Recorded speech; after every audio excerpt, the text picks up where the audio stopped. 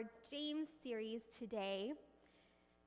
And as I was preparing for this, I learned something really interesting about hunting monkeys. Yeah. So in the jungles of Africa, hunters have this great way of hunting monkeys. And what they'll do is they'll take a coconut and they'll cut it in half, hollow it all out, and on one half, they'll cut this little hole that's just big enough for a monkey hand to slip through. And in the other half, they'll put a nice ripe orange. And they'll fasten it together, tie it up to a tree, and then fade away into the jungle and wait. And sure enough, before long, along comes a little monkey who smells this orange, does some investigations, and finds the orange in the coconut. And in goes the little monkey hand, and it grabs the orange, but it can't get out because the orange is too big for the hole.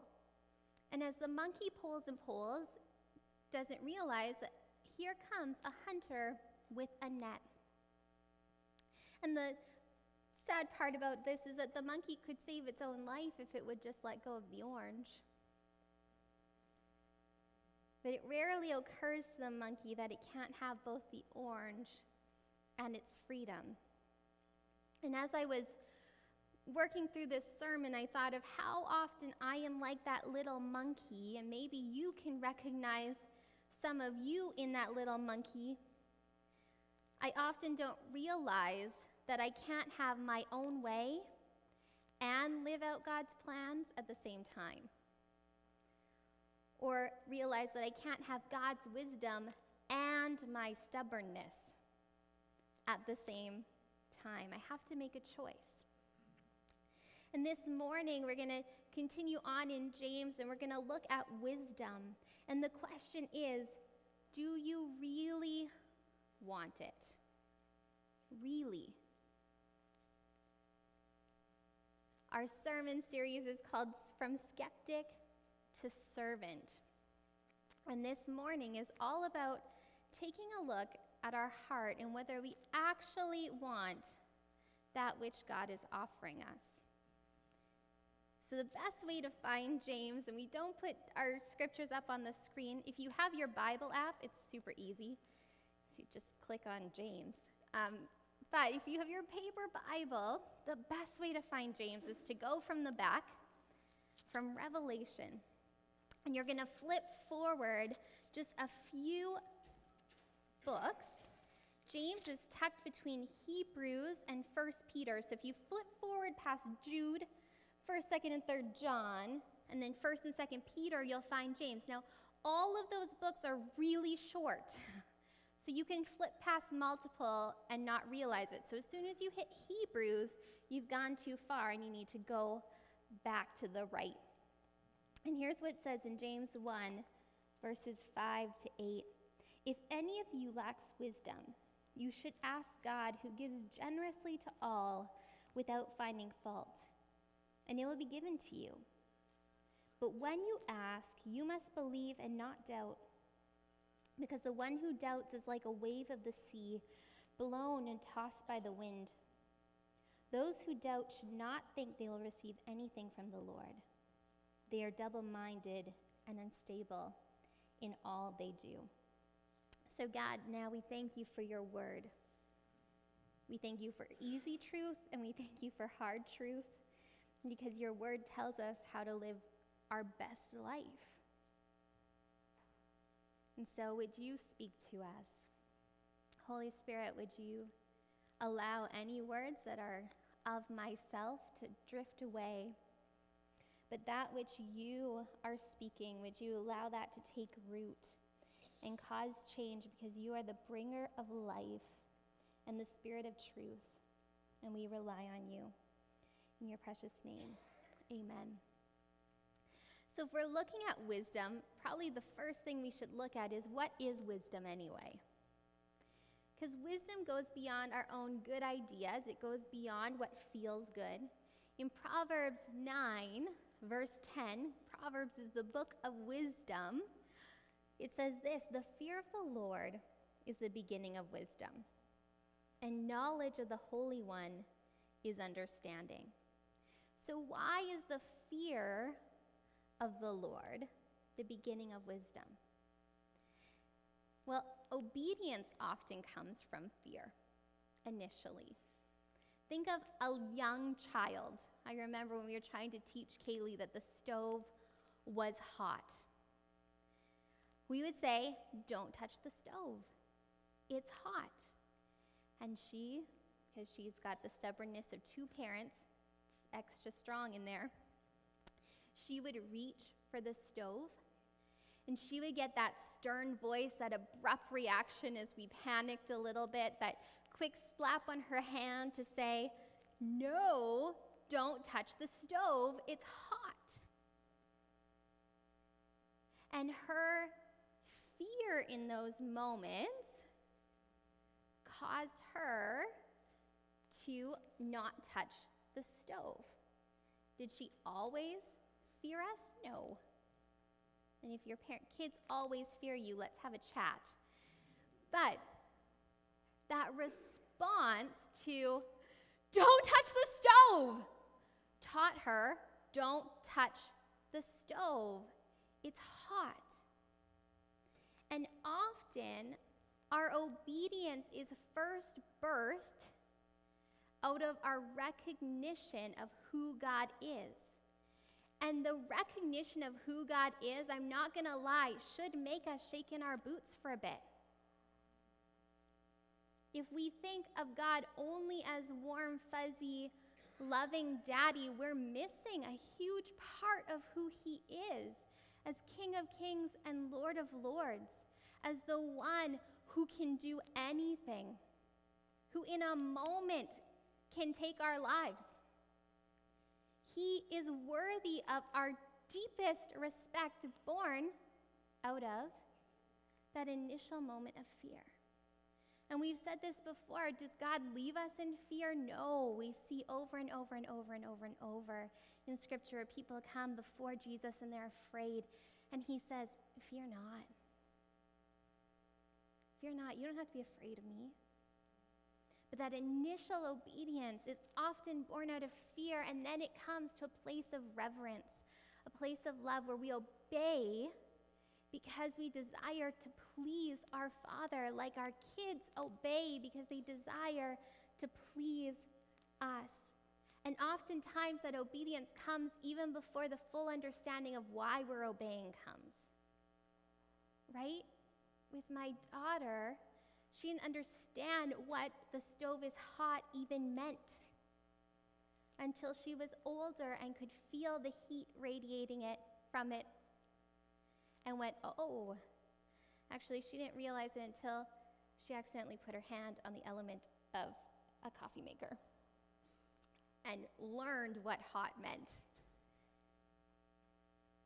But our boundaries, our asking her to stay away from the stove, was for her good, for her protection, in a way that she just intellectually was not able to understand at 2. And oftentimes, God sets boundaries for us, and we have this understanding of who he is, and so we seek out of reverence, out of desire to please him, to obey. And it isn't usually until hindsight that we go, "Wow, God, I'm so thankful that you put that boundary there for me, because now I know what would have happened. Now I know what you were saving me from. Now I know what your best was and why you asked me to obey you." The fear of the Lord is the beginning of wisdom. In a few chapters before, we see this in Proverbs 3:7. "Do not be wise in your own eyes. Fear the Lord and shun evil." In other words, turn away from that which you recognize is wrong. Bar it out of your life. Because they all of the things he asks of us, but we are also actively avoiding those things that stand against God. Sin and the brokenness born out of ourself and our broken humanity, we stand actively against those things. Now here's the beautiful part, because I can't stand strong for long against sin in my own strength. But we don't have to. We're promised the help of the Holy Spirit, who gives us an exit to every temptation. Every single one. And so actively standing against that which is wrong also is actively seeking means of escape when we find ourselves in those situations. It means that when our own brokenness starts screaming at us that we need this fix, we need to lie so that no one thinks bad of us, that we tune in to the whisper of the Holy Spirit saying, this is your way out. Take it. And we choose in those moments to be obedient to the voice of God, which often is not going to be comfortable, which often is going to hurt, but will be for our best in the long run. Wisdom begins with fear and obedience to Christ, and it continues as we avoid brokenness and sin. And then in James 3:17, we see this filter. But the wisdom that comes from heaven is first of all pure, then peace-loving, considerate, submissive, full of mercy and good fruit, impartial, and sincere. This is the fullness of wisdom. Obedience, born out of our fear and love and reverence to Christ, beyond that which we think is just good ideas or common sense. And I don't know about you, but this checklist, that's the one that goes, ouch.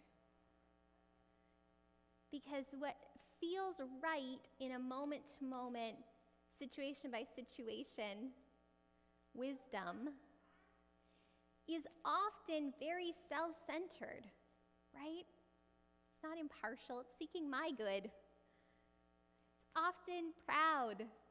Do you see how wise I am? That I figured my way out of this situation. It's often boastful. It's not pure and peace-loving and considerate and submissive and full of mercy, full of good fruit, impartial or sincere. And James is giving us this checklist to say, do you really have wisdom, capital W, or do you just have wisdom? Your own common sense, your own good ideas, your own tried and true things that you go to when you find yourself in situations. And here it is my wisdom, the decision that I'm about to make, born out of obedience to Christ? Yes or no? Is my wisdom, the decision I am about to make, actively seeking to look like Jesus? Yes or no? Is my wisdom, the decision I'm about to make, pure? Is it peace-loving? Is it considerate? Is it submissive? Is it full of mercy? Is it full of good fruit? Is it impartial? Is it sincere? And this is the wisdom we're offered in James 1, verse 5. And we can't have this wisdom of our own strength or our own will or our own intellect. That's what makes it a gift from God. This wisdom is impossible to have without Him. And the beautiful thing about God is that He offers it to all of us. We just have to ask. And we see that in James 1:5. I'm going to read this just with some inflection on key words. If any of you lacks wisdom, you should ask God, who gives generously to all without finding fault, and it will be given to you. God promises that he's going to give generously, and he promises that he's not going to nitpick or guilt trip or lecture us in our asking. He'll give it to us that we can make wise choices in times of crisis. And sometimes we get reluctant of God's promises, but here's what 2 Corinthians 1:20 says, "For no matter how many promises God has made, they are yes in Christ.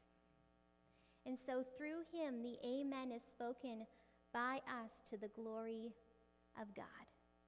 It's truly that simple on God's end. He says, just ask. And we go, okay. His promises are his promises forever and ever and ever. He's not going to say, you know what? If you need wisdom, you can ask for wisdom, and then 50 years down the road go, I'm kind of tired of giving you wisdom. He's not going to do that. His promises are his promises forever. We just need to ask. We don't have to plead our case or try to convince God of how hard we tried on our own before we ask, and that is my default. Anyone else, that's your default? I'm really, really independent, and I have a really hard time asking for help. Like this week, Lynn came and helped me move some old furniture and storage stuff down to the basement, and I was fully prepared to just take my whole day and just lug it all by myself because I can do it. And Lynn and I had it done in an hour, and it was amazing. And I didn't ask. She just knew that this is my default and said, I'm coming to help you. And then I was so glad she did. But I pride myself, keyword there, on being capable. And I can carry that with me to God too. And I can walk around with my own bag of tricks, as Michelle Anthony would put it. Because throughout my life, I've had many experiences, as have you.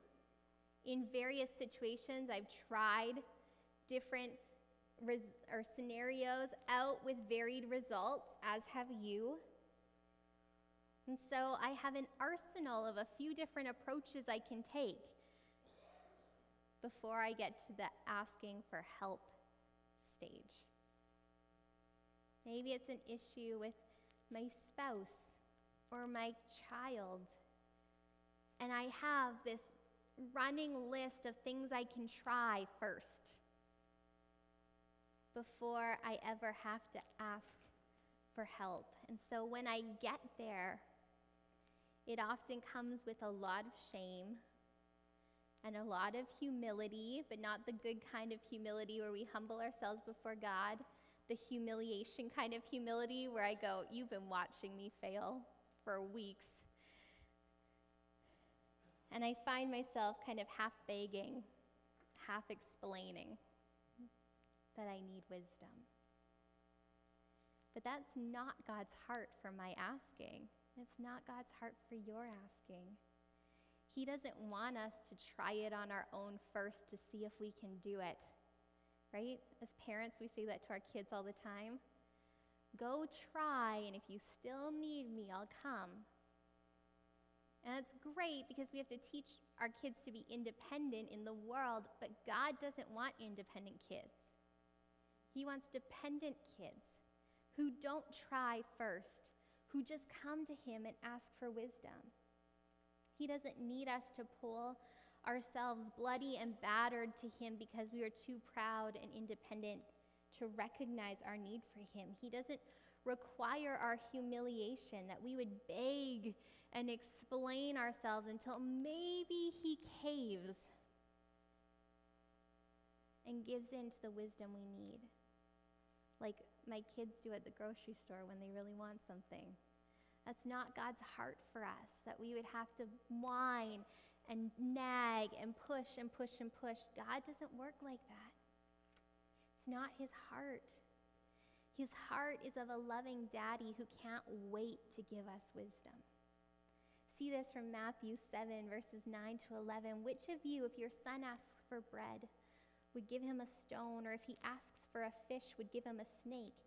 If you then, though you are evil, yes, we are evil, know how to give good gifts to your children, how much more will your Father in heaven give good gifts to those who ask him? Just ask. That's it.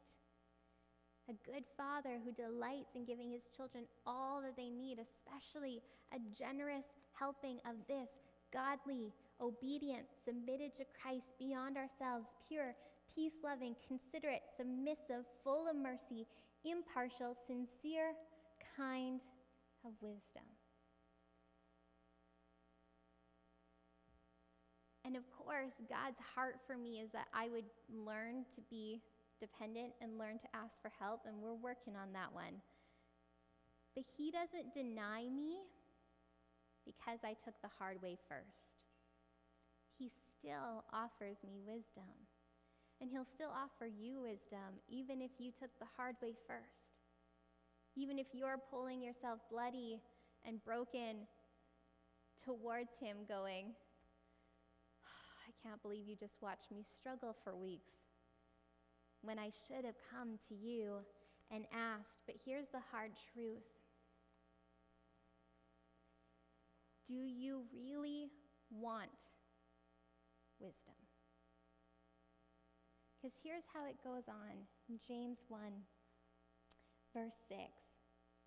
But when you ask, you must believe and not doubt, because the one who doubts is like a wave of the sea blown and tossed by the wind. Those who doubt should not think they will receive anything from the Lord. They are double-minded and unstable in all that they do. Have you ever been around that person that is complaining about something in their life, like all the time? Every time you get together for coffee, their husband's awful or they're struggling with their kids again. Most of the time I find this like at conferences or pastor's camp, and it's something ministry related. It's always the same challenge. And the person is just complaining and complaining and complaining. And every time you sit down, there's a complaint. And I know that as women, we just want to be heard. Okay, men? I say this to Lucas all the time. I'm a big girl, and I can figure it out myself. I just need you to listen to me first. And then I'm going to go and fix it myself, thank you. But after like so much complaining, finally you just start like, have you tried this? What about this? You know, I read this great book, maybe it would help. And no matter what you suggest, they have a million reasons why it won't work. I see nods, yeah? Everyone have one of those people in their lives? And you get to the point where you're just like, stop telling me. Why are you asking for advice if you're not going to take it? That's what James 1, 6 to 8 is saying. James is saying, do you really want God's wisdom? This isn't God's issue. He's not saying, I'm going to stop giving you. He's saying, are you actually going to receive it? Do you really want wisdom? Because I know often what I'll do is I'll take God's wisdom and I'll lay that on my table. And I'll take my great advice from my friends that I trust and love, and I'll lay that right beside it. And then that book that I read that was super helpful, and I'll put that there. And then what I just feel like I really want to do or should do, and I'll lay that there, and I'll mull over all of the options and pick the one that, feels best in the moment. Or maybe I'll take a little piece from this one and a piece from this one, and I'll create my own wisdom. Or maybe as God speaks to us like that friend, we have our whole list ready of reasons why it will never work like God wants it to. And we start arguing back. But God, you just don't understand. And please hear me for a moment about my table, because listening to wise counsel and talking with a friend or books are not a bad thing. In fact, in Proverbs 12:15, it says, "The way of fools seems right to them, but the wise listen to advice." And so God's heart is that we would listen to those who have more life experience than us, that we would listen to those that we trust that he's put in our life for a reason. But that advice should always confirm God's wisdom and not contradict it. And if you don't know which is God and which is self, again, we can go back to that checklist. Does this stay true to the Word of God? Does this stay true to the character of Christ? If I take this path, is it going to help or is it going to hinder my faith walk? Is it pure? Is it peace-loving? Is it considerate? Is it submissive? Is it full of mercy? Is it full of good fruit? Is it impartial? Is it sincere? But when we pick and choose which voice we're going to heed, which wisdom is going to be our wisdom, then our lives are inconsistent and we become wishy-washy. We become people who hold up a standard of integrity here, but a standard of broken selfishness here. We become like the one at sea, tossed by the wind, up, down, right, left, no steady course. And that's not the life we're called to. We're called to be steady people, to walk consistently towards a life that looks like Jesus. But that's going to require that we lay down the way that seems right to us. It requires acknowledgement that we need a wisdom that's beyond common sense or good ideas. Listen to God's words in Isaiah 55. "For my thoughts are not your thoughts, neither are your ways my ways, declares the Lord. As the heavens are higher than the earth, so my ways are higher than your ways, and my thoughts than your thoughts." Wisdom requires the acknowledgement that we don't have to understand to obey. Wisdom requires the surrendering of our best ideas, of our pride, even of our rights. Because sometimes we have a right to revenge. We have a right to be angry. We have a right. How many times have we heard that? It's my right. But wisdom sometimes even means laying those down. And we surrender so that we can have godly wisdom, capital W. The obedient, submitted to Christ, beyond ourselves, pure, peace-loving, considerate, submissive, full of mercy, impartial, sincere kind of wisdom. God's wisdom. Because that wisdom will always lead us to a life of looking like Jesus. That wisdom will lead us to respond to situations instead of react to them. Because responding always makes things better. Reacting often makes things worse. That wisdom will lead us to a life of fullness that's only found in Jesus. But do we really want wisdom? Because wisdom's hard. Wisdom means dying to what we want. Wisdom means surrendering and acknowledging that I don't have what it takes on my own. Wisdom means waiting. Wisdom means silence, to be able to hear the voice of the Spirit. And these are all things that are really hard to do. Do I really want wisdom? Or do I want to be like that monkey, wanting both my freedom and my orange? Am I willing to be a person that's tossed by the sea and following my emotions of what feels best in the moment?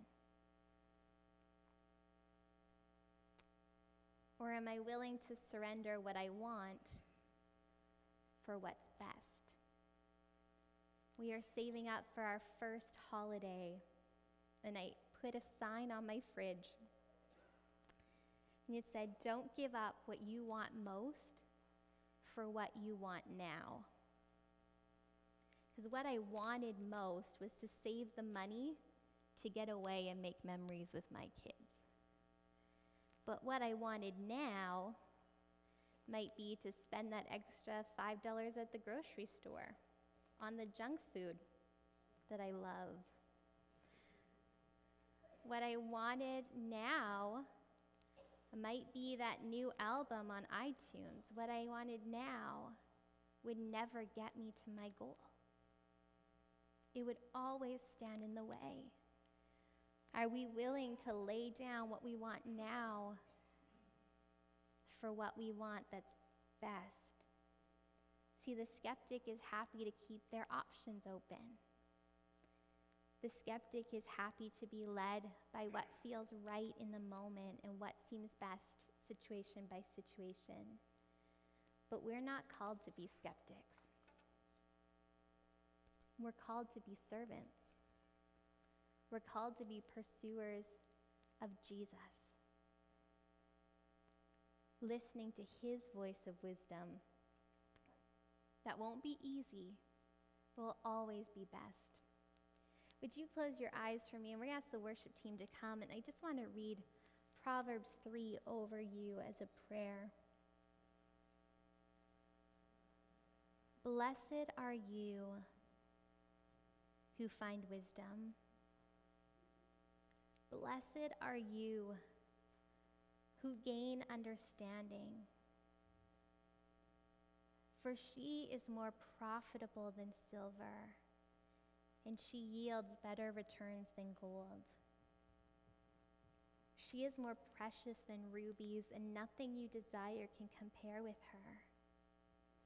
Long life is in her right hand, and in her left hand are riches and honor. Her ways are pleasant ways, and all her paths are peace. She is a tree of life to those who take hold of her, and those who hold her fast will be blessed.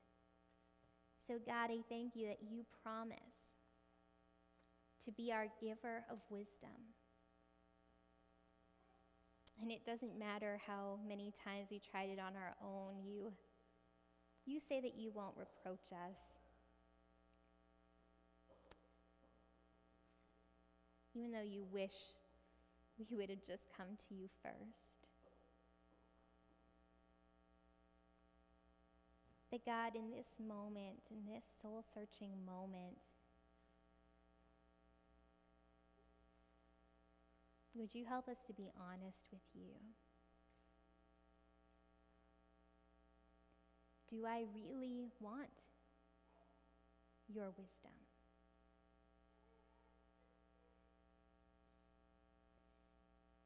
And God, if I don't,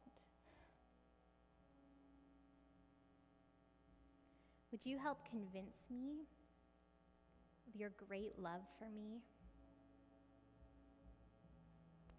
Of the fact that even though you might call me to things that seem uncomfortable or feel like they're ruining my fun in the moment, that you always put your best in front of me.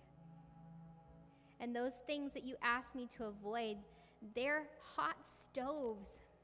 And I don't have to understand to obey. And I don't have to feel it to listen to your wisdom. Because you see what I can't see. And you know what I can't know. And all of your plans and purposes for me are good. And God, if my answer is yes, I want your wisdom.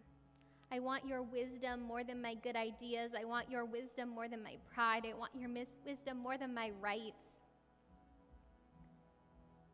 And God, would you help me to hear your voice? Situation by situation, moment by moment, would you help me to recognize your voice over all others?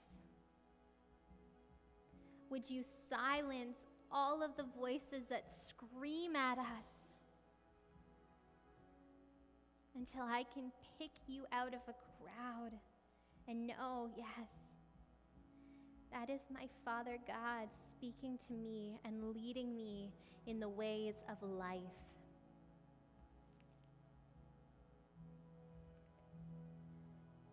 So help us, God, to want you more than we want our own way, and to be people who seek wisdom. We love you.